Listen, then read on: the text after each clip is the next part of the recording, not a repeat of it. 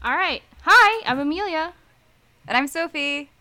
And welcome to So Ma, So Good, a Fruits Basket reboot podcast. Here we talk about the second season of the Fruits Basket reboot. We try and keep it spoiler-free, but sometimes we slip up, so please check the episode description for timestamps as well as for content warnings. And today, we have a very special guest. Please introduce yourself. Hi. I am Adri. And I think about Fruits Basket a lot. And, do a lot of Fruits Basket related things online. Yeah. Excellent. So we asked Adri onto the podcast because she knows about film, like really knows about film. And Amelia and I don't. And we also know she has a lot of opinions about the filmmaking of the reboot, which we do too, but you have more of a technical background than us. Yeah, well, first, thank you very much for welcoming my rancid vibes onto your podcast. And I bitched a lot on Twitter, and then Sophie saw it and was like, hey, you should talk about these things here. And I'm glad to do it. But yeah, I've got some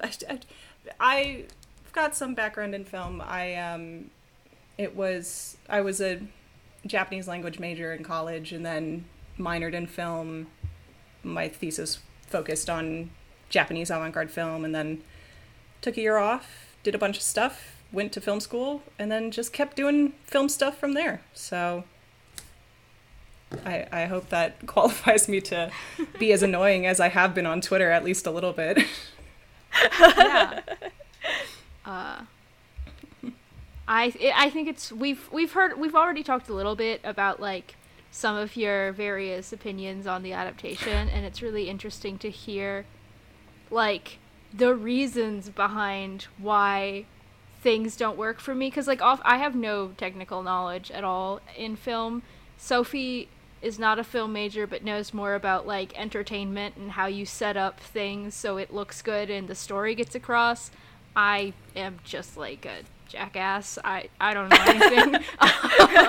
But I still experience things, and I'm a consumer of anime and other things, and so it's fun to be like, this didn't really work for me. I don't know why. I can't articulate that, but it's fun to hear you come in and say like, oh, this didn't work because of this, this, and this. So that's why she's here, is to take things like me going, this didn't really slap, and turn it into words that make sense. We can only hope. But yeah, that's what I hear a lot from people too, is that I feel like I've seen a lot of people in the fandom be like, something feels off and I like just don't know why, or something feels wrong and I don't know what it is that's bothering me. I don't know what it is that's like getting to me here or not getting to me, and then I come in and I'm like, well, here's why, and then I'm annoying on Twitter about it. But at least some people are able to get something out of it, so I'm happy for that. Yeah. Cool. So we wanted to start, we have a few categories because I have to be extremely organized about everything at all times. And the first thing that we wanted to talk about that is like really Adri's area of expertise that like neither Amelia nor I know jack shit about is the like adaptation choices and how they chose to adapt things from the manga into the anime. Yeah, sure. So the thing that I've been noticing the most with the anime is that it seems to be trying to make almost a carbon copy of the manga. Like it's trying to adapt it completely to the letter. If you go back, and I did this today, I rewatched some scenes and I went back and I was watching the scene as I was reading along in the manga. It's kind of crazy how close they try and keep it to what is happening exactly in the panels. And that wouldn't necessarily be a bad thing. And I know that was like that's a big complaint that a lot of people have about the 2001 anime, and I even think that Takaya probably didn't, that was one of the reasons she didn't like the 2001 anime too, was how much they deviated from her vision and from her wishes. But the problem is that when you try and adapt things from the manga into the anime without translating it properly between the two mediums, it's not going to perfectly fit into film. Manga and anime are just two very different pieces of media. And I think that's kind of like the first thing that I kind of try and like understand, like when I'm watching this, is like it's not quite I wish that the direction of the anime had taken like more creative liberty with itself. And that's kind of the problem that I'm having. And it gets down to very technical things. Not even just like trying to adapt everything bit by bit by bit by bit. But when you even go and look into like technical aspects of trying to kind of copy paste from the manga into the anime, things can get very weird and feel very strange and very disorienting. I know this is one that I've talked about before with you guys, but I go crazy for all the wide shots that are in this anime. I want to lose it. Like, there's so many wide shots that are in this anime, and the problem with these wide shots is that they do not serve to give the information that they are supposed to, like you would in normal filmmaking. And that's because the purpose of wide shots, the purpose of how they relay information in manga, in any manga, and in anime, is going to be very different. So, okay. Say with like a wide shot, is obviously going to be some overlap in what kind of information is being relayed. You're going to establish your location. You're going to establish what characters are going to be in the scene. It's a good way to show like movement. It's a good way to show like if there's a lot of stuff going on all at once, it's definitely going to be good to be like showing action and capturing action, and especially with like big flailing movements or anything like that. But the thing is that a lot of times in manga, when you see a wide shot, it actually encourages like better flow of dialogue. And it encourages kind of this, it gives you this idea of being like kind of snappier and kind of like trying to move the scene along. So when you get a wide shot, like you see like when you're reading along, you'll see like 6 different characters, and they'll all have like a speech bubble, speech bubble, speech bubble, speech bubble, and you can read through it and it'll be totally cool.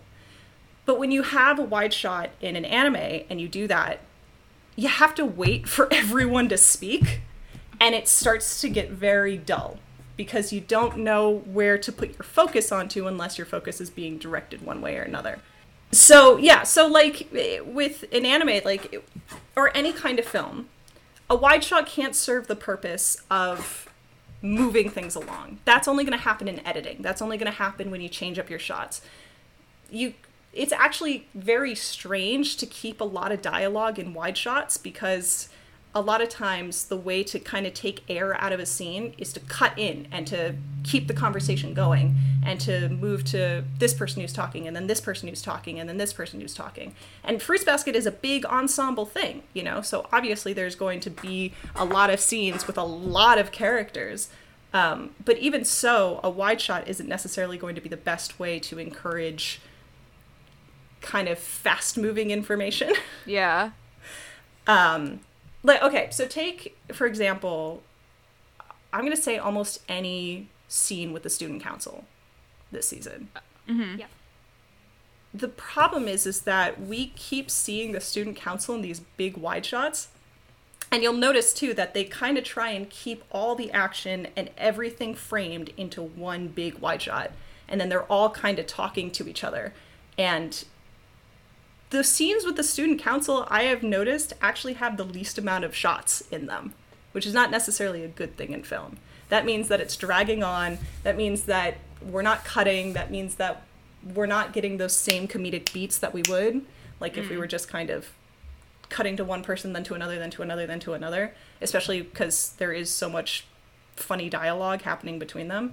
And that's not necessarily going to be the same thing, like, if you are reading the manga and, you know, there's chaos going on, and the best way to show that chaos is to show all of them all at the same time, those, like, jaggy speech bubbles that show that they're yelling and all that. That's going to give you the sense of chaos and quick movement and, you know, being very overwhelmed. And that's just not something that's going to happen the other way around. Right, yeah. That makes sense. And not something I thought about. Yeah. It's not something I caught at all, but as soon as you say it, I'm like, yeah, that... Yeah. Yep. Correct. Well, what you talking was making me think about is the scene in the banquet, like when they're having the banquet. Yes. Mm-hmm. Yeah, when, like, a bunch of people are having a conversation over to the side, and then Yuki and Akito are having a different conversation in the same shot. But I hadn't thought of it when I was watching it. Yeah. And that scene is also very strange, too, just because I don't remember that being, like, kind of how it was choreographed even in the manga. It was weird. That whole scene was fucking weird. It's very weird. We beefed about that scene. Mm-hmm. Yeah. And the problem, too, is that when you try and keep things all framed in those big wide shots,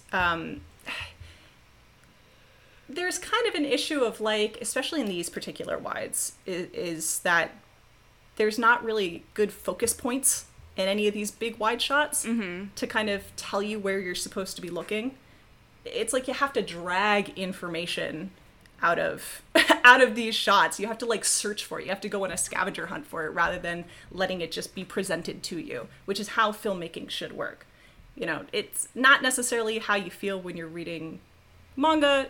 You know, you get to just enjoy big ensemble shots. If you notice something, you do, and not, that's great, but sometimes, you know, that's every media has to prioritize what's important, you know? And in manga, not every single character and every single panel is going to have the same importance as someone else who's delivering a punchier joke or something. And it's the same thing in film. We have to know where our eye is supposed to go.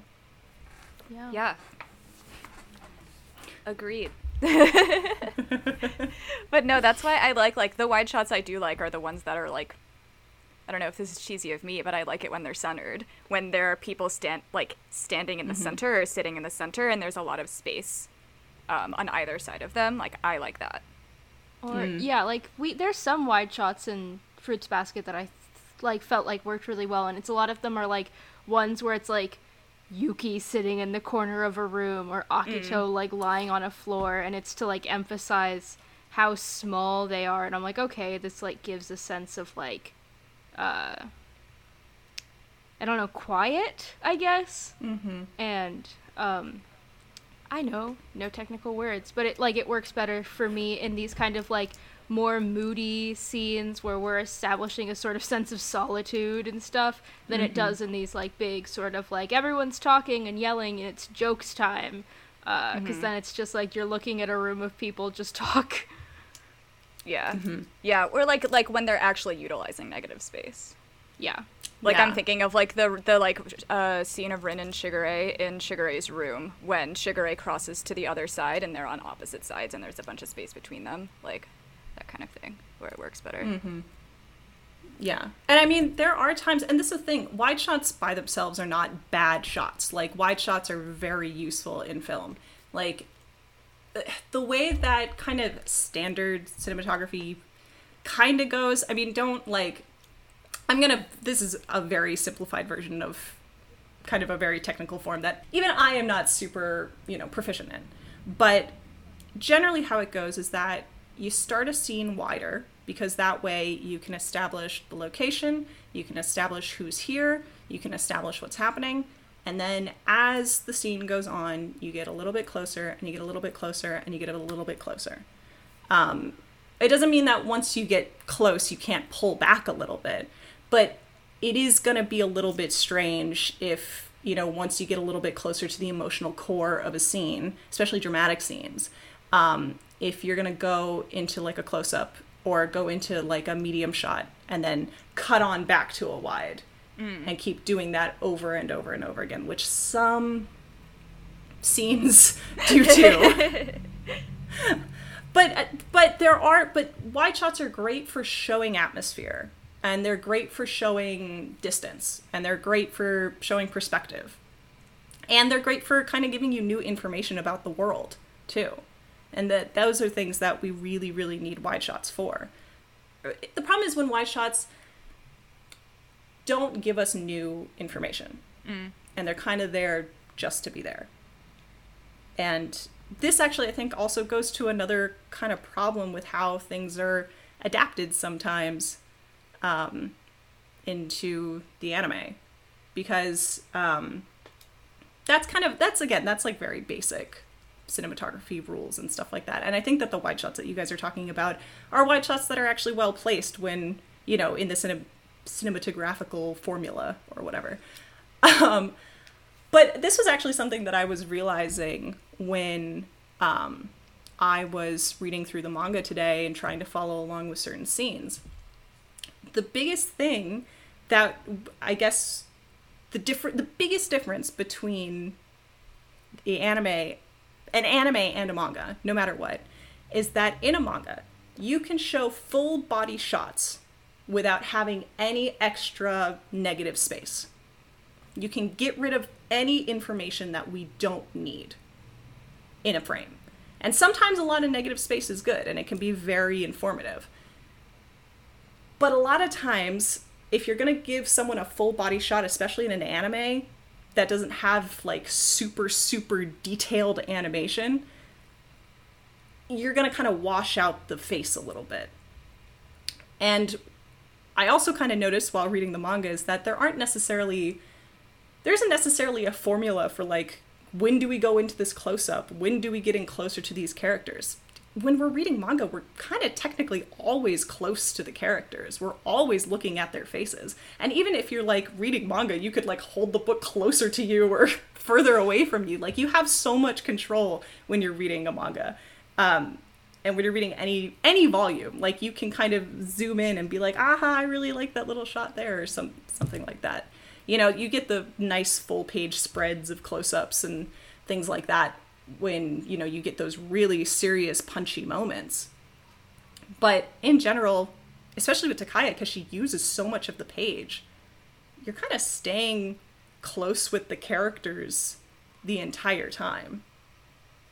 But that's kind of hard to convey in anime, because what'll happen is that, like, say you're taking a very emotional scene, and we have this formula where you go kind of wide to close. And by the end of the emotional scene, we should be close with them. We should be staying with them. We should be kind of closer in their face. With the manga, that's kind of difficult to do, because when you're having these super long dialogues, especially super long kind of one-sided dialogues, like whenever Akito talks to any of the Zodiacs, she's going on and on and on and on and on. And then she's talking for ages. And then someone else is thinking their own internal monologue for ages. And then it just goes like back and forth of like these very, very long, like, you can't put that in one close-up. Right. And then put a speech bubble that's like longer than someone's like torso. And so they have to find ways to keep things dynamic. So if you look at like, okay, look at the scene with like Kyo and Akito at the beach house. Mm-hmm. I reread that in the manga. And they actually, I feel like they adapted it very closely. And it was one of the worst scenes in the anime for me.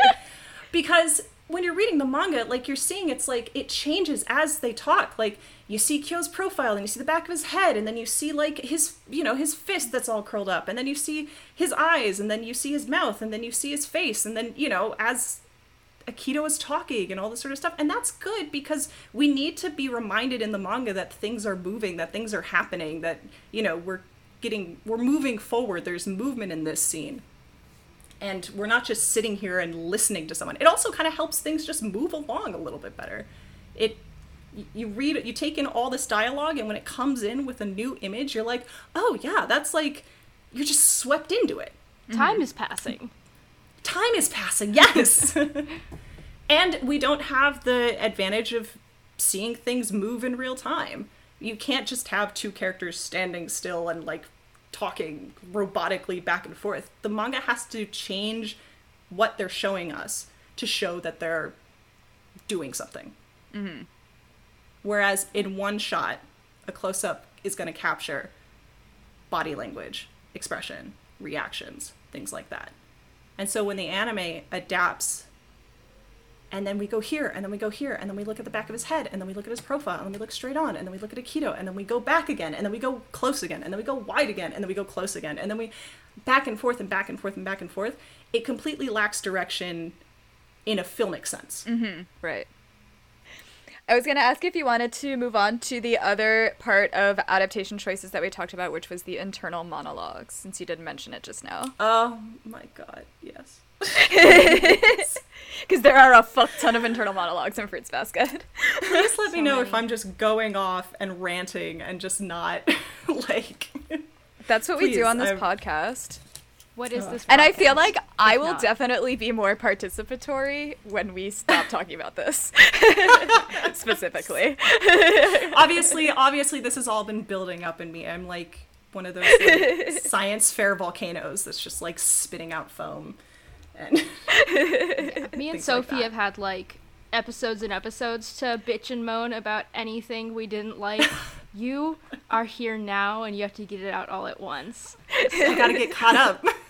Yeah. But yeah, actually, no, the internal monologues, that actually, I very much have thoughts on that too. And it's very, this one really breaks my heart. Because do you know where, and I feel like this is a very unpopular opinion, and I feel bad even just saying this, because this seemed like an episode that was very beloved with the fandom. But Yuki's backstory. Oh yeah? Why? It was, I would say, the biggest offender of not properly adapting internal monologue into the anime. And I'm so sad about it. What didn't you like about it? Okay, so Yuki's backstory is probably my favorite part of the whole manga. I have that volume in both English and Japanese. Just, it's the only one I think I have. Also, I think I have the first volume too. It's the only one that I have in Japanese just because I wanted all versions of it. Like, I wanted to own all versions of it. I feel like I reread Fruits Basket like once every 2 years, 3 years or something like that. And every single time I get to Yuki's backstory, I lose it. I just bawl and cry, and something about it really tugs at me, and it just breaks my heart. And the problem is that an internal monologue in manga is something that's very effective, I think. It's very effective because that's also the language that we're processing information anyway. You know, we're getting speech bubbles between the characters regardless. This isn't a novel. We don't get any information from anyone but the characters. So, and because they can't move, because they're standing still, because we only get subtleties in the forms of, you know, still moments and various panels that kind of piece things together, we have to get all our information in this way. We have to have the context of Yuki telling us his story. And of course, he's also telling Kakeru. So we need that. It's a nice kind of tie-in of like, I am telling you this story. I'm letting you in. I'm letting you see into my soul. And hearing him spell it out is something that's very powerful at volume 15 when he's been very cagey about the information regarding himself. But the problem is that we don't really process narration and internal monologues and things like that in the same way when we're watching it. I mean, it's kind of like if you would take your favorite dramatic film and then have the main character be talking over the whole thing and saying what it is that is going on in every single frame or in every single moment. The beauty of film or animation or anime, any kind of film medium like that, moving medium like that, is that we have the capabilities to show certain things that do not need to be monologued. It's always going to be more powerful for us to see things happening and to be shown these things than to be told them. Not to sound like a 9th grade English teacher, but that's just how it is. Mm-hmm. So it really bothered me when we're going through this whole episode, and at every kind of emotional turn, Yuki cuts in and is like, and then this happened, and then this happened, and then this happened. It's like, I know, I'm watching, give me a second. And then it's almost like the internal monologue sometimes takes over and is relied on more than the actual visuals of it. I timed how long we spent with Yuki's friends, and it was 1 minute and 30 seconds. Exactly. It was 1 minute and 30 seconds. And because he's talking about it the whole time, it feels like back in like episode 2 or 3 where he's telling Toru about his friends. That was the original intrigue. This is supposed to be the answer. Why are we being told almost word for word the exact same thing we were told last season as an introduction? This is supposed to be fleshing it out. It would be a lot more effective if instead of, I finally was someone's friend, I finally got to be with people, we know. You gotta trust your audience. If you show us that he's alone, that he doesn't have, Akito is this terrible influence that's just giving him these rotted words. His mother has abandoned him, his family has abandoned him, we know Ayame has abandoned him, and now, with all this context, we lead up and we just get to see him interacting with his friends. Just get to see him interacting with people he cares about and people he loves. That's going to be 1,000 times more powerful than Yuki talking over the whole thing. And instead of him talking, and then because they need to match that and they can't have dialogue on top of that, it's going to be still shots. It's like it's carbon copying the manga. We see still shots from the manga doing their weird like zoom up, pan up thing that anime always likes to do. Yeah. It's just not as effective. It's not using all the tools in your toolbox to tell a story. Yeah. I hadn't thought about it that way because it was exactly like the manga, I think. But that's a really good point, but I also think it does speak to just in general that Ibata does not trust the audience at all. Yeah. Oh my god. The amount, I would like him to let go of my hand. Please. Oh god, please. I don't want to hold your sweaty hand anymore. I always think about, it's like this scene in, I don't remember numbers ever, but where it's like Toru and Kyo are sort of aware of each other's feelings, but like they can't say it, and it's like, I won't even say it, and then it's them facing away, and there's this like weird jagged line in between them, and I was like, what is that? Because I remember in the manga, that's an exact shot from the manga! Like this like split panel was like, okay, this is like a good way to visually show this in the medium of a comic, but then just putting this weird, jagged, like, Doctor Who split in reality, like, thing in it was like, no, don't do it. I'm like, it drives me crazy, because this is something that I wrote. It was word for word, because I have it on here in my notes, trust in audience, in big capital letters. And I wrote, it was just, we either have to fight for the information, or because we're not trusted with it, or we're not trusted to the fact that it has to be shown to us like 1,000 times over and like beaten to our heads. And it drives me crazy. That happened with the hat. Sorry, but it did. We saw the hat a lot. It happened with moment with Kyo and Toru at the end of Sword of Cinderella. It happened with oh my gosh, I just watched the finale, and when Shigure is talking about Kureno he says like 3 times, I don't know what it is in English, but it must be something similar, because in the sub it was like, could it be? Could it be? Like, he ended his conversation with Hattori, hey, about Kureno, do you think that it's possible, ... And then he was on the phone with Kureno and was like, hey, is it possible that you are ... And then it goes and it moves to Toru going to meet Kureno, and we hear a flashback of Shigure saying the exact same thing of, is it possible that ... We get it. Something's up. We got it. Like, you can relax a little bit. That was something that Amelia and I talked about a lot, like, Does regarding it really? like, Kureno. Yeah, just like the amount of times that they like allude to it, and it's like, okay, I get it. So something's going on the Kureno, but you don't have to keep saying it. And it's multiple episodes too. Yeah, it took all the punch out of the reveal. I'm not a huge fan of like all the weird like chord shots of the chords breaking. I don't like them. No. Yeah. Like, I'm not a big fan of those. No. it's like not the worst thing, but also it's like, and also it's like it was used a lot of the times that I think at moments that were just like really heavy-handed. Yeah. Like there was times where I was like, this kind of works. It's weird because this has never happened up until now, so it's like doesn't feel like a normal part of like the visual language of this show. But like I think I remember like the scene with Kyo and Akito. I think there was some chords and I was like, this is kind of interesting. Weird. I don't think this belongs here exactly, but it's like, I don't know, you're doing something. But then I think when we saw it in regards to like Kureno, where they just like were basically spoiling it for us, I was just like, please, like, don't do that. There's enough foreshadowing like in the script that you don't need it.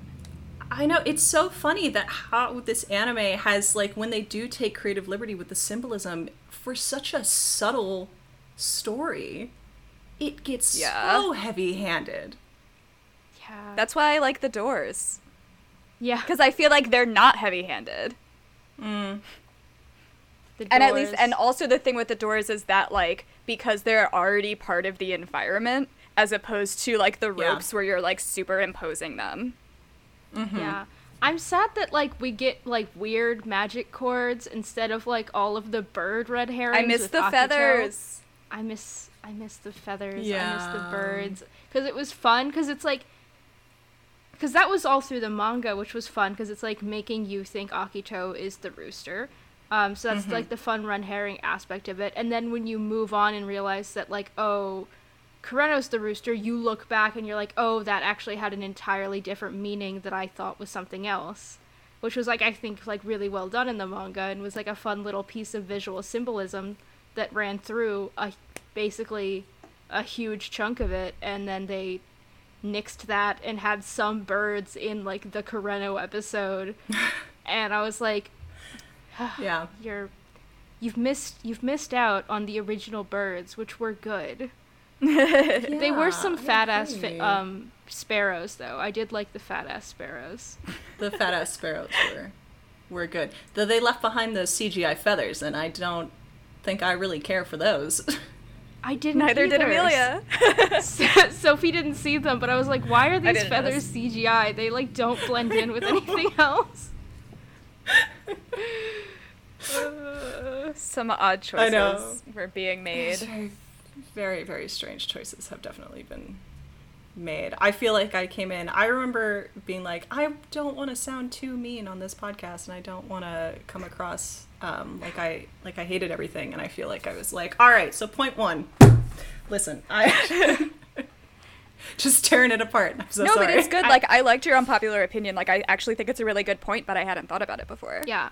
Like, it's interesting because, like, there are moments where, like, I can tell that they literally ripped, like, this directly out of the manga, and I like it because it's, like, they perfectly replicate some characters' facial expression because Takaya's good at doing facial expressions, and I feel like in the anime we sometimes lose a lot of the subtlety in them, and every now and then I see one, like, replicated perfectly, and I'm like, this was something that was missing for me in, like, the way that the art style got adapted, because...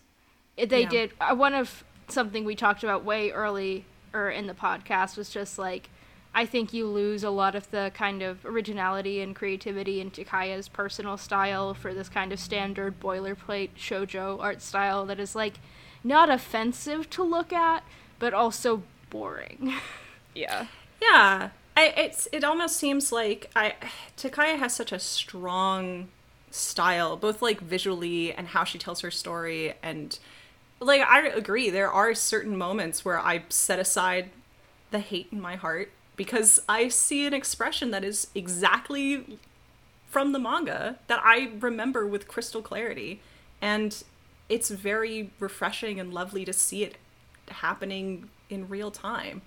I think the issue that I have, though, with it is that it's like, I wish that there had been kind of more of a motivation to get to those panels. It almost seems like, because it is like boilerplate shoujo manga or shoujo anime kind of a style, it's like they're trying to connect the dots to those iconic moments rather than, like, directing it into something that has its own style. Like, if you're gonna adapt something this stylistic, maybe just go balls to the wall and get a director who's gonna have that style, you know, who's gonna make it something different and maybe a little weird and maybe something not a total carbon copy, but is going to do justice to the fact that maybe this is, you know, on the outside kind of your standard shoujo manga, but when you really get into it, it's just not.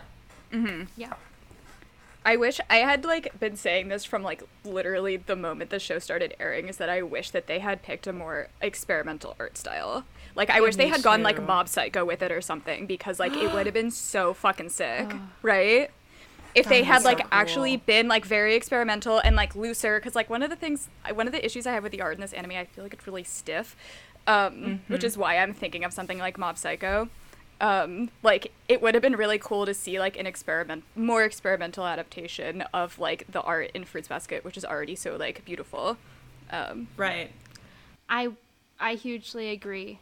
I would rather lose some, like, of Takaya's, like, art style and in favor of just, like, you know, we're gonna tell the story and just, like, choose something that's true in feeling instead of, like, visual, like, trying to perfectly visually match it, which is, yeah, like, I feel like every now and then you get this perfect visual match and you're like, that was cool, but then all the in-between moments are kind of like, yeah.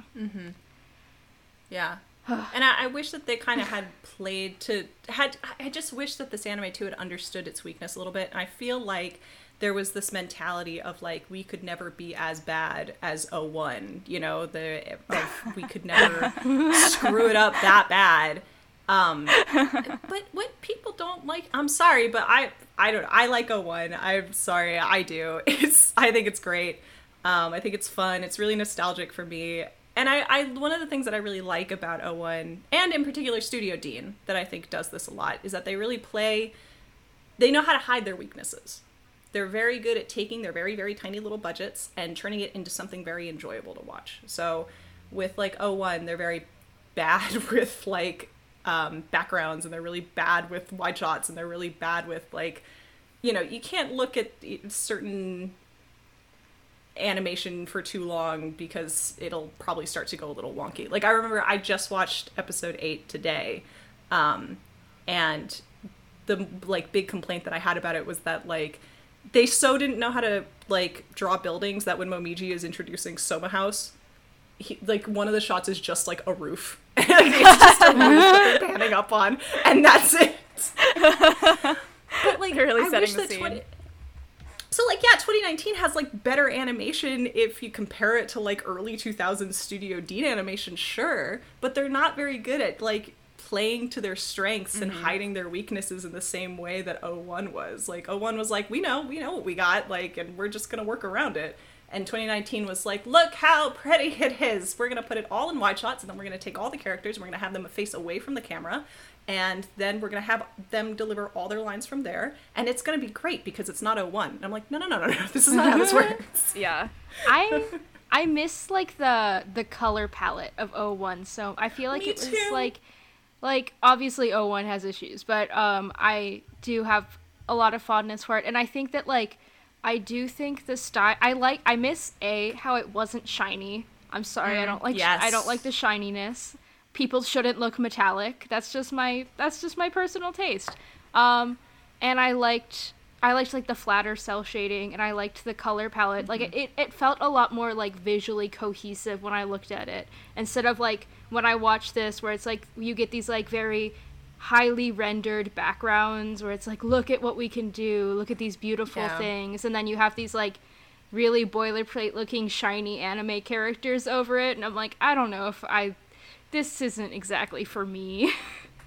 Yeah. And I mean, that kind of coloring too also flattens the shots, you know, and if you're not going to get closer, if we're not going to have our eye drawn to a certain part of the frame, you know, in terms of how it's framed up in the first place, we need color to at least tell us where to look. And sometimes it goes, and I mean, I think this probably goes into lighting.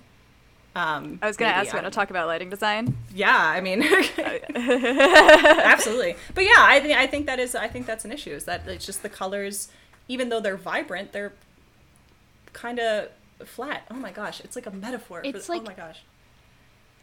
Well, I was actually going to ask you, because right before we started recording, I was talking about the lighting design to my friend who's also a stage manager.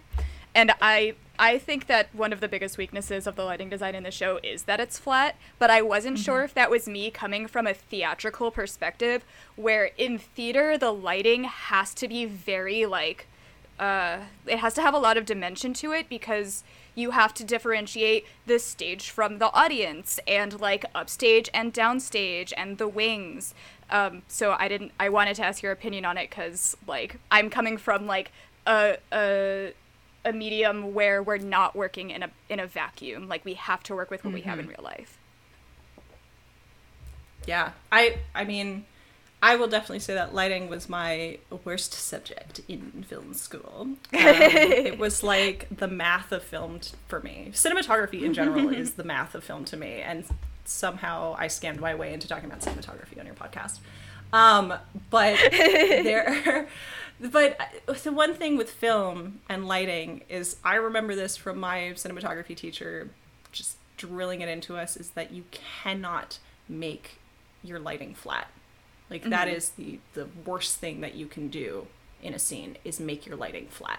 You need to use lighting to draw focus and to complement your actors, and, you know, use it to your advantage. Use it to the atmosphere. Use it to the feel.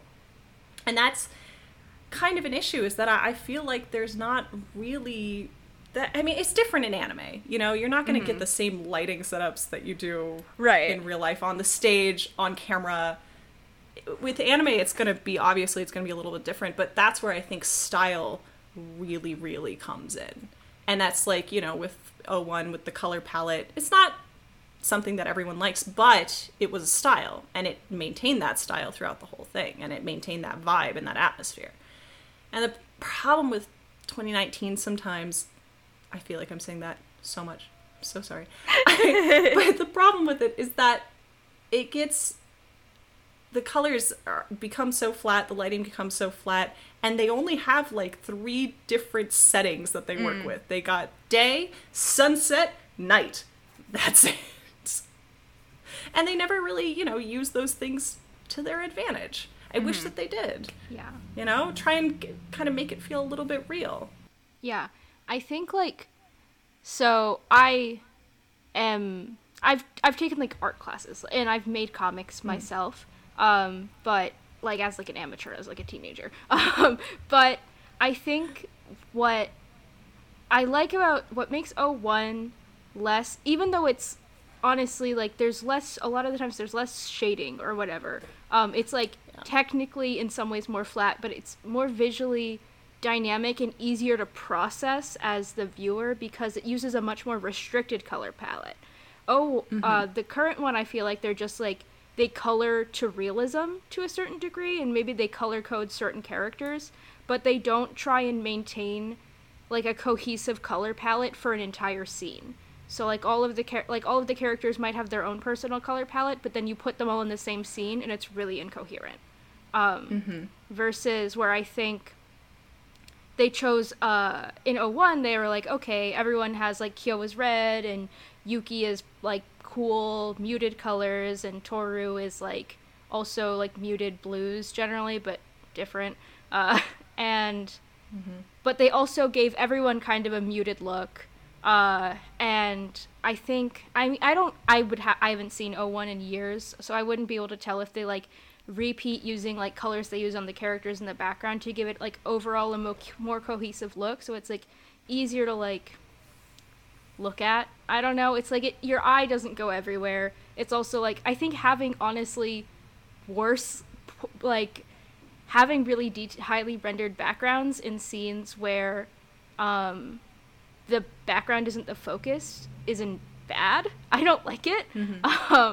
Like in because you're translating this manga, right? And when you're having these moments where characters are the focus, they drop the background. A lot of the times if you're making a comic and you want to just get really in the character's head and just put all the focus on what's happening in either this character's head or maybe like an interaction between two characters, is you drop the background.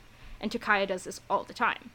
But then you get these scenes when you adapt it to the anime where you can't drop the background, or you can, but it's like, I find that they only drop the background in comedic moments, and they put like, whatever, you get shoujo bubbles. They drop the background and you get shoujo bubbles, which doesn't work for everything, so they only use it in comedic moments and romantic moments, but never in like really intense, in Yuki's head, internal monologue. So then you are having this intense moment where you're supposed to be really up in this character's head, but then there's the whole highly rendered background that takes your eye away from that. Yeah, absolutely. Yeah. And I feel like they've become a little bit rigid too, like with that would be a very cool stylistic thing to see. Anime is not standard filmmaking either. Anime is its own kind of it's got its own structure and its own formula when it comes to lighting and cinematography and anything like that too. And that was something that I even tried to research a little bit more today, or at least kind of learn a little bit more about today, to try and figure out the differences between like anime and film when it comes to filming things and working things out and storyboarding things. And with anime, it's just there is a lot of freedom to copy the manga in those moments, ironically enough, and to kind of drop backgrounds, have moments that are just completely stylistic, take you away from the realism. We're not watching anime for the realism, my god, and that is something that I wish that they would do too, is get the emotion down. Forget the backgrounds for a second. I don't need to see all this, show me the face, show me what's happening, show me what's going on in their head, and you can do that. You are animating this. There is literally nothing that you cannot do. Well, you're making me think of like Evangelion, which like is at times like hyper realistic, but also they do that thing where they drop everything and you're just with the character. Like I'm thinking of you've seen it, right, Adri? Yeah. It's been a bit. I'm thinking of like in Hedgehog's Dilemma, they do it a lot where they just like drop everything behind Shinji and you're just looking at his face with like, I don't know, like a color grading on it or something. And it's like really effective that you're just with him. And then we go back to he's in a field and it looks super real. Yeah. And I mean, he's panicking all the time, so it's hard not to panic when all you have to do is look at him. Yeah, but I feel like Shinji is a good example because I think that like Shinji and Yuki are similar and they get in their heads in a very similar way, but we also like don't get a whole lot of Shinji internal monologuing. We're just looking at him and feeling it with him. Exactly. So there's a lot of emphasis in Eva, which is nice. They know exactly what they want you to look at. And I mean, that's also a very, character-driven, psychologically driven narrative, too.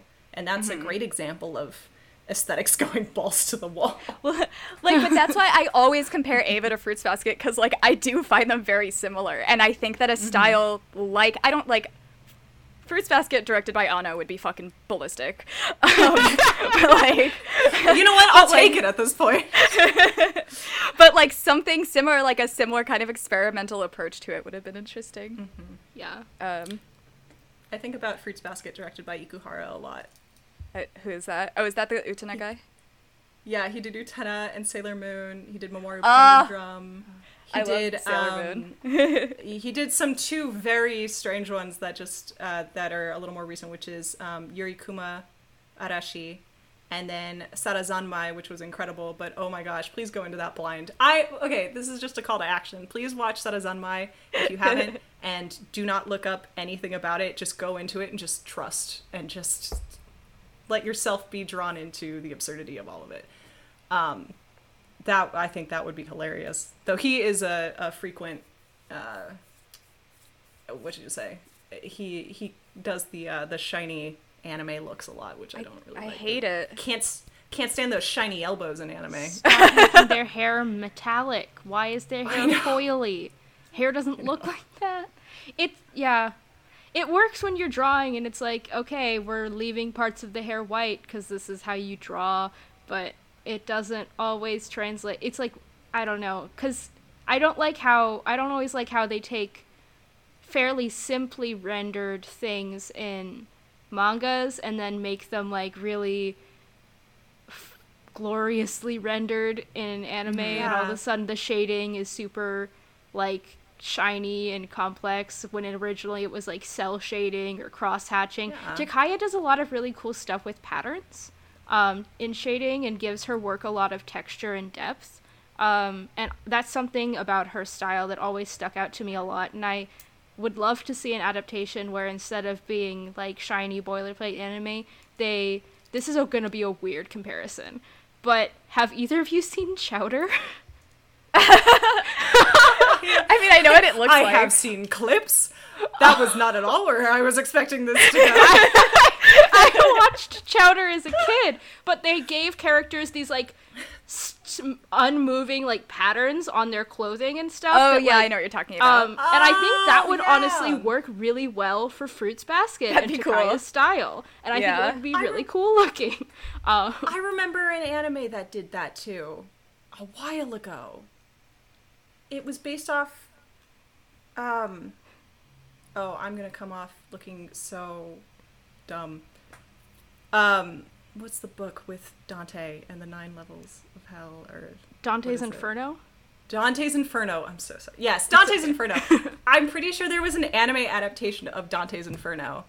And they did that with the, like, they moved, but the patterns on the shirts and stuff didn't. And that's all I remember from that anime and from that book, apparently. They do it in Mob Psycho every once in a while. Not all the time. Mm-hmm. But in the part that one storyboarded, they did.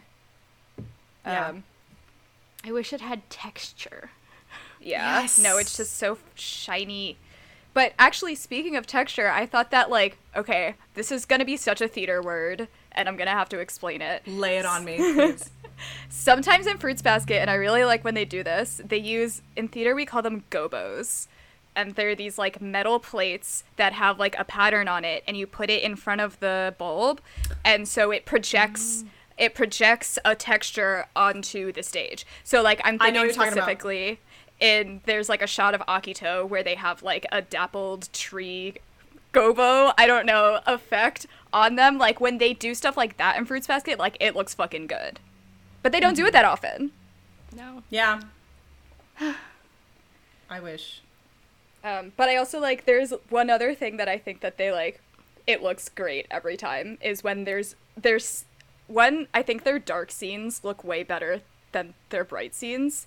And also when there's only one light source in a dark scene, so like for instance like Kurano's computer, where there's like because he always be clacking, or the what a or like loser. if someone what a loser. I know he's such a loser. When they're standing outside and there's light, it's standing outside at night and there's a light spilling out from inside. Yes, like I agree. That stuff looks good. But, like, that's stuff that, like, actually that. gives the scene dimension. It forces their hand into there being, like, something other than ambient light. Yeah. Yeah, I agree. But I wish they did it more. Yeah. Because, like, every scene with Kurano's computer looks good. Yeah, I agree. I do like those. But I will say the one thing that they sometimes make a habit of in their darker scenes, and it drives me bonkers, and this is a general anime pet peeve. This is just me. I don't like it when they do that shadow thing that is that hard line across the like Yeah, eyes and no, the nose. I don't like. And I they know do exactly that what you're talking so about. much. Yeah, it looks like a Zorro mask with a shadow.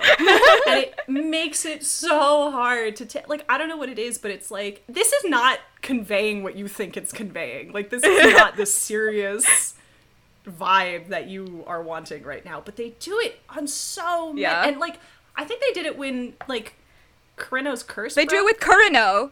Well, they do it when Akito's like, "Do you want to meet Toru?" And they're sitting in that dark room with just his laptop, and it like goes to his face, and it's that. I know exactly what you're fucking talking about. hate it. But I the hate shadow it. doesn't actually make any sense because he's sitting in front of Right. a computer screen, so it should be just like his entire face is lit, right? Yeah, it's just a weird anime thing that for some reason they decided to take their anime liberties there. Why? It's just, How- it's like how a weird dare part you. of the visual language of anime that you see pretty across the board. Yeah. And Yeah. It ain't how shadows work, but okay. But all right. Right. Oh gosh. Oh, I have one other little mini gripe. This goes back to adaptation. I'm just gonna say it real quick because I Yeah. also just recently watched Rin's backstory in regards to like the weird anime shadows or something like that. In the manga, in Rin's backstory, we never really see her parents. We just see those like faded out faces. The way that they maintain that in the anime was so bizarre. Yeah, no, I didn't love it. They like Rin, girl, if I were you, I would be screaming my head off and I would be going the opposite direction because that is something out of the Twilight Zone. And it never changed. They go to the hospital and they're like walking around and they're the only ones without faces. It's like, why is this the hill you're choosing to die on with the adaptation? I'm sorry, I just had to point that out too. It was relevant to the weird shadows stuff, but Yeah. Gosh, No, I that's didn't make a note of it, but I also didn't love it. They could have just, like, I don't know, cut their faces off with the, yeah, with I the frame can't or speak. The frame, thank you. yeah. Cut them out of the frame, or just giving them a face. Yeah, I agree. There's other ways to do that. This did not have to be that way. So, All right, mean, let's talk about I- cinematography. Yeah, and I mean, I think that I talked about a lot of cinematography when I talked about adaptation stuff, but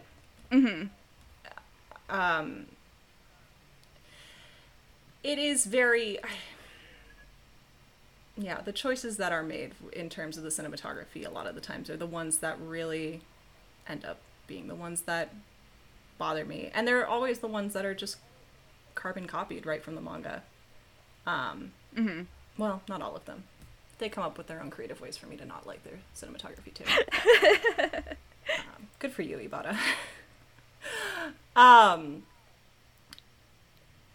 But yeah, the cinematography is something I think what it really speaks to, because I kind of talked more specifically about the kind of difference in the adaptations, or the difference between the manga and anime when it comes to how you frame your shot and things like that. I think what it just really comes down to kind of as like an overall is that it just shows how green Ibata is, in my opinion.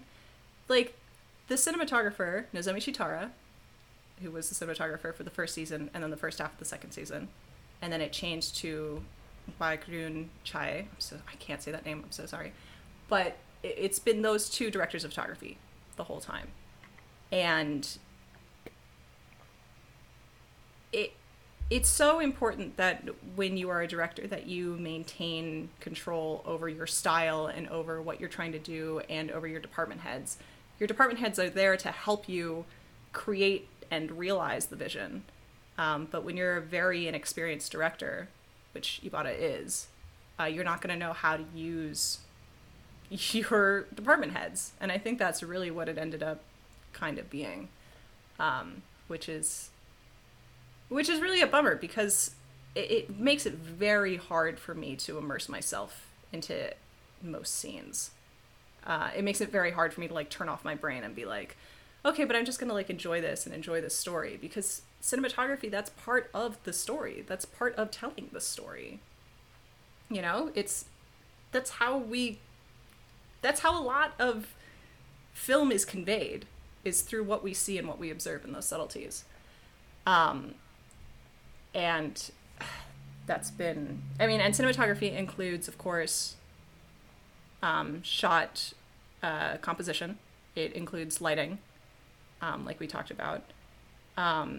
Shot order, which I also kind of talked about. When you kind of go in, out, in, out, in, out all the time and follow how it is in the manga, it's just going to be strange. And it also covers blocking. I think that's kind of like my last thing on my cinematography list, and then we can rip the sound editing open. But the blocking has been really driving me nuts with like a lot of these shots. And it's because there's like this tendency in the cinematography to, I know I say like to not get close. And when I say that, that doesn't just necessarily mean we're in a wide shot or we're not in a close-up or something along those lines.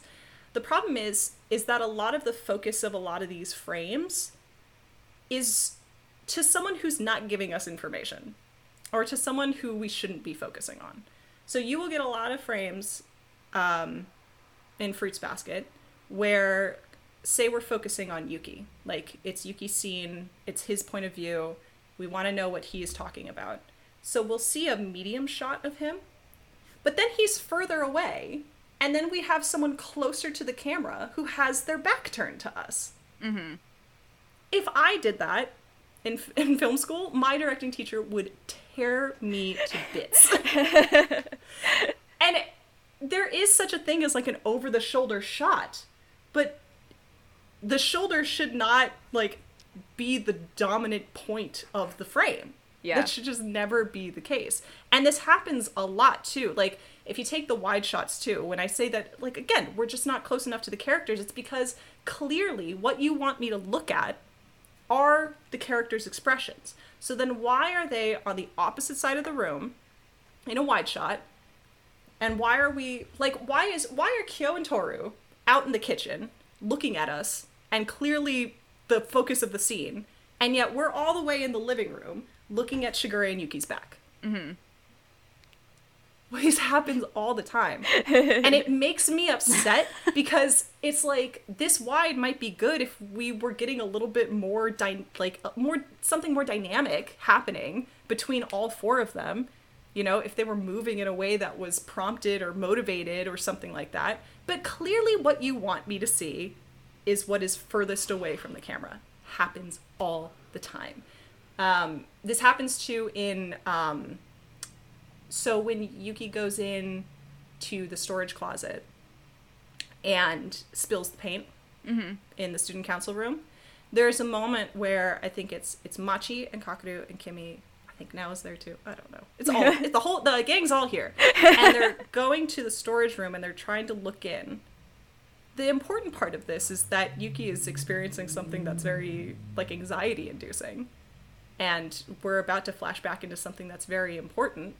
And we should be staying with him, even if he's just, even if we're seeing people from his point of view, you know, even if we're just like seeing his arm or his eyes or his expression or something like that. We need to just be staying with him because he is the person who is giving us new information in the scene. And then we go to a wide shot where they're all surrounding the entrance of the storage room after Machi's like kicked it down with the chair. Every single person's back is to the camera in a wide, and they're talking for a while. I can't wrap my mind around this, and it happens all the time. And that to me is something that has been a big error in the cinematography. That to me is like, this is bad to the point where it's weird. Like, I think I've said that on Twitter and on Tumblr before, where it's like, I just don't understand. I can't wrap my head around this because this is just not something that you do. Mm-hmm. Because it's not even really a stylistic choice. I mean, yeah, you can have someone turn their back and kind of obscure their face and something like that because we're trying to build up a mystery. We don't know who it is in the scene. Like, or we don't know who... You know, we don't know what's going on with them yet. Maybe they need to hide their emotions or something. Or, you know, it's going to be a reveal of how they feel. But the problem is that they treat almost every single emotion that the characters have as if it's a reveal. As if we're not allowed to know what it is until it happens. Like, I feel like we didn't really get a moment where we see Yuki's anxiety until he's throwing up. Because we're wasting time on shots that don't give us information. Yeah. It happens with a lot of the scenes. And that to me is a big failing on the cinema. You can say everything else is style. You can kind of chalk everything up to, you can forgive other things too. And hey, I don't know everything either. Like, just because I rant about it doesn't mean that I'm right about it. But this is just very bizarre to me. I hadn't noticed that, but in theater, that's called upstaging yourself, and you're never supposed to do it. Exactly. You can't turn your back to the audience. You can't turn your back to the audience unless like what you're saying, it's for a very specific reason. Mm-hmm. Yeah. But you never do. You always have to cheat out. Yeah. No, you can't do. That's the same thing with film too. A lot of times they'll be like, cheat a little, like cheat your body a little so that we can see more of you. Don't show us the back of your head. Right. Don't show us your back. Don't show us your face here. I'm pointing at it. You can't see, but you're pointing at it. Well, the audience can't see. You guys can see me going crazy. But this is where all the information is. This is the expression these are the subtleties of film. Yeah. Reaction shots, dialogue, everything. All of that is stored in the face and stored in the emotion. Mm-hmm. No, that's interesting. I like definitely like will pay attention to that when I rewatch. I hadn't noticed though. But I don't have a degree in film. I will. Yeah, I was gonna say, do you want to dunk on the sound design? Can I say my theory? Can I say my theory? This is my theory. I have no basis for this. I don't know when the show is in production. But we are currently in the coronavirus pandemic. And so my theory is that they're mixing at home. And that's why everything is so fucking loud. I don't know why it's so loud, and I don't remember thinking that in season 1. I remember not liking the soundtrack very much in season 1, but in season 2, I'm like, I can't even hear the actors. This is so loud. But the, like, sound effects are not as loud as the tracks. Yeah, when there are some. I feel like I never even noticed the sound effects. Yeah. Oh, God. I mean, exactly. No, there's, like, very few. There's sound Sometimes effects? there's, like, ambient noise outside, and I do take note of it because I'm like, finally, no music. But even, like, the sound effect, I think it's, like, a gong or something in the finale when Akito's, like, walking down the hallway, all dramatic, could have been really loud, and it would have been cool, but it was quiet. Why? So that's my theory on the sound design. It's COVID. For the sake of this production house, I really hope you're right, because if not, that is But for them. did you feel like it was this bad in season 1? No, and you know what? I just went back, because I was thinking to myself, I was trying to think of episodes that I did enjoy, and that I thought adapted, especially dramatic moments, better than in season 2. Well, just in general that I liked, and season 2 I kind of tapped out. But I went back today and I watched Uo's episode, the second part, and I remember thinking that it was like the sound editing was so much more subtle and gentle, and a lot more supportive of the atmosphere and what was happening. So I think there must be something going on COVID-wise that's causing such a weird mix of the music, which really, especially the music, the sound effects too, but really with the music, because they really need to learn to turn that down, because if they keep blasting it like this, it's going to become very apparent that they don't even know what they're doing with the score. So my other theory is that Ibata is hard of hearing. That's like not to like, I've had to work with directors who are hard of hearing, and they're like, turn it louder, and you're like, it is so loud, but they like won't admit that they're hard of hearing. That's my other theory, that Ibata's losing his hearing. Oh my god. But the answer to that is that when the director walks away, you fucking change it. Yeah, oh yeah, absolutely. sometimes you have to save the director from themselves. And I think every single editor in the world would agree with that sentiment. You know, you slap the sound designer and you're like, turn it down. Yeah, exactly. I mean, that's like, that reminds me of, you know, back when, I mean, a couple decades ago when, like, at least in Hollywood, there was like a more cohesive relationship or a more mutual relationship between directors and their editors, which doesn't really exist as much today. And the director needs someone who's gonna fight him. Mm-hmm. Yeah, like, of course. No matter who you are, you need someone who's gonna look you in the eye and go, your decisions are shit, and here's why, and I'm going to make it better for you. And you'd hope that sound editing would at least kind of portray that in the anime, but it's just not happening. I guess we'll see in season 3 when hopefully there won't be a coronavirus pandemic and they can go back to the studio. Hopefully. Well, they be partying in Japan according to my Instagram stories, so hopefully. Oh, lucky them. I know, I'm very jealous.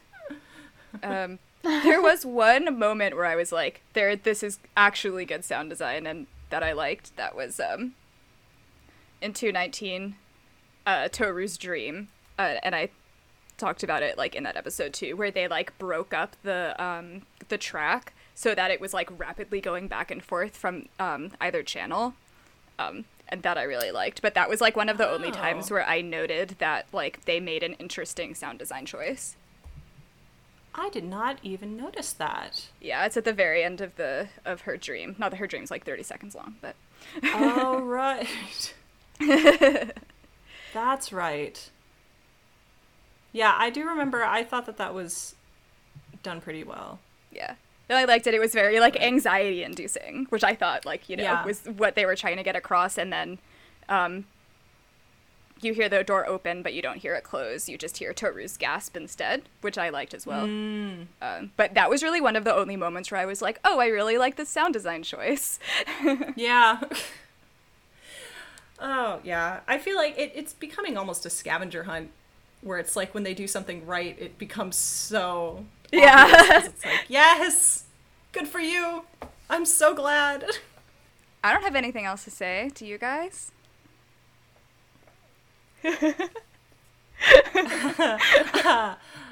I mean, yeah, I mean, apart from, I don't know, what more could I do other than personally insult Ibata and like on a very personal level. But I don't think I need to do that. I don't think that'd be very nice. I gotta leave him with something. We insult Ibata. We've just been insulting Ibata for like 26 weeks. We love Fruits Basket so much. We have so many problems with it. Well, I tweeted that Ibata is like my real life Kureno. Your real life Kureno. So many. Oh, it's so sad. But I mean, I don't know. It is. I will say that it's been very tough for me to kind of conventionally enjoy the anime because I just can't. I can't turn my brain off to these things once I notice them. But I will also say that it has been very fun to really analyze it and figure out what it is that I didn't like. Sometimes you learn a lot more from things that you don't like than things that you do like. And it's very, I don't know, it's almost helpful and useful as someone in the industry trying to like, one day eventually I'd love to be able to make my own projects, and it's good to know what to avoid, what not to do. I know that's not what the anime is going for, but it's been very fun in that sense to take it apart. Yeah. No, I completely agree. And I feel like, I mean, even in like my real life, like I feel like I've learned my best stage management from stage managers who treated me like shit. And I'm like, I'm never doing that. You know? Absolutely. Yeah. But you learn from the people that you don't want to be. Yeah. I think it's in a lot of ways it's easier to like learn from things you don't like because you're like, what the fuck is wrong with this? And then you break it apart and you're like, I've identified what's wrong with it. But I feel like when you really enjoy something, you just get completely swept up in the magic of it, and your brain is just like, oh wow. And you're a little less inclined to go and sit with it and be like, okay, but why did it make me feel like that? Yeah. Which is something I'm trying to like train myself to do lately when I've been like working on more of my own original projects. Is like I keep lists of like romances I think work really well, and then I figure out all the beats of that, and I'm like, okay, like how did this move as a story? Or something I did for one project that I work on is I thought of all the big ensemble casts with like fun dynamics, and I wrote them all down, and I identified all the archetypes in it, and I'm like, what makes this work? And I think it's like I'm less inclined to do that for things I enjoy, but I've been trying to do that more because it's a valuable learning tool to just like look at something and then see what makes it tick. Yeah, I absolutely agree. Cool. Yeah. Should I take us out? Yeah, take us out, also, Sophie. we're going on a brief hiatus, but we'll be back. We'll announce a date at some point, but we'll be back this fall. Yeah. Hopefully before the election so we can cope. Oh gosh. That's not that much time. This podcast is a coping mechanism. Thank you, Adri, for coming on. This was fucking awesome. Yeah, thank you so much for having me on. I really appreciate it. Yeah. Cool. So thanks for listening to the Zeus podcast. Like I said, we'll be back and we will announce a date. And until then, we'll see you next time.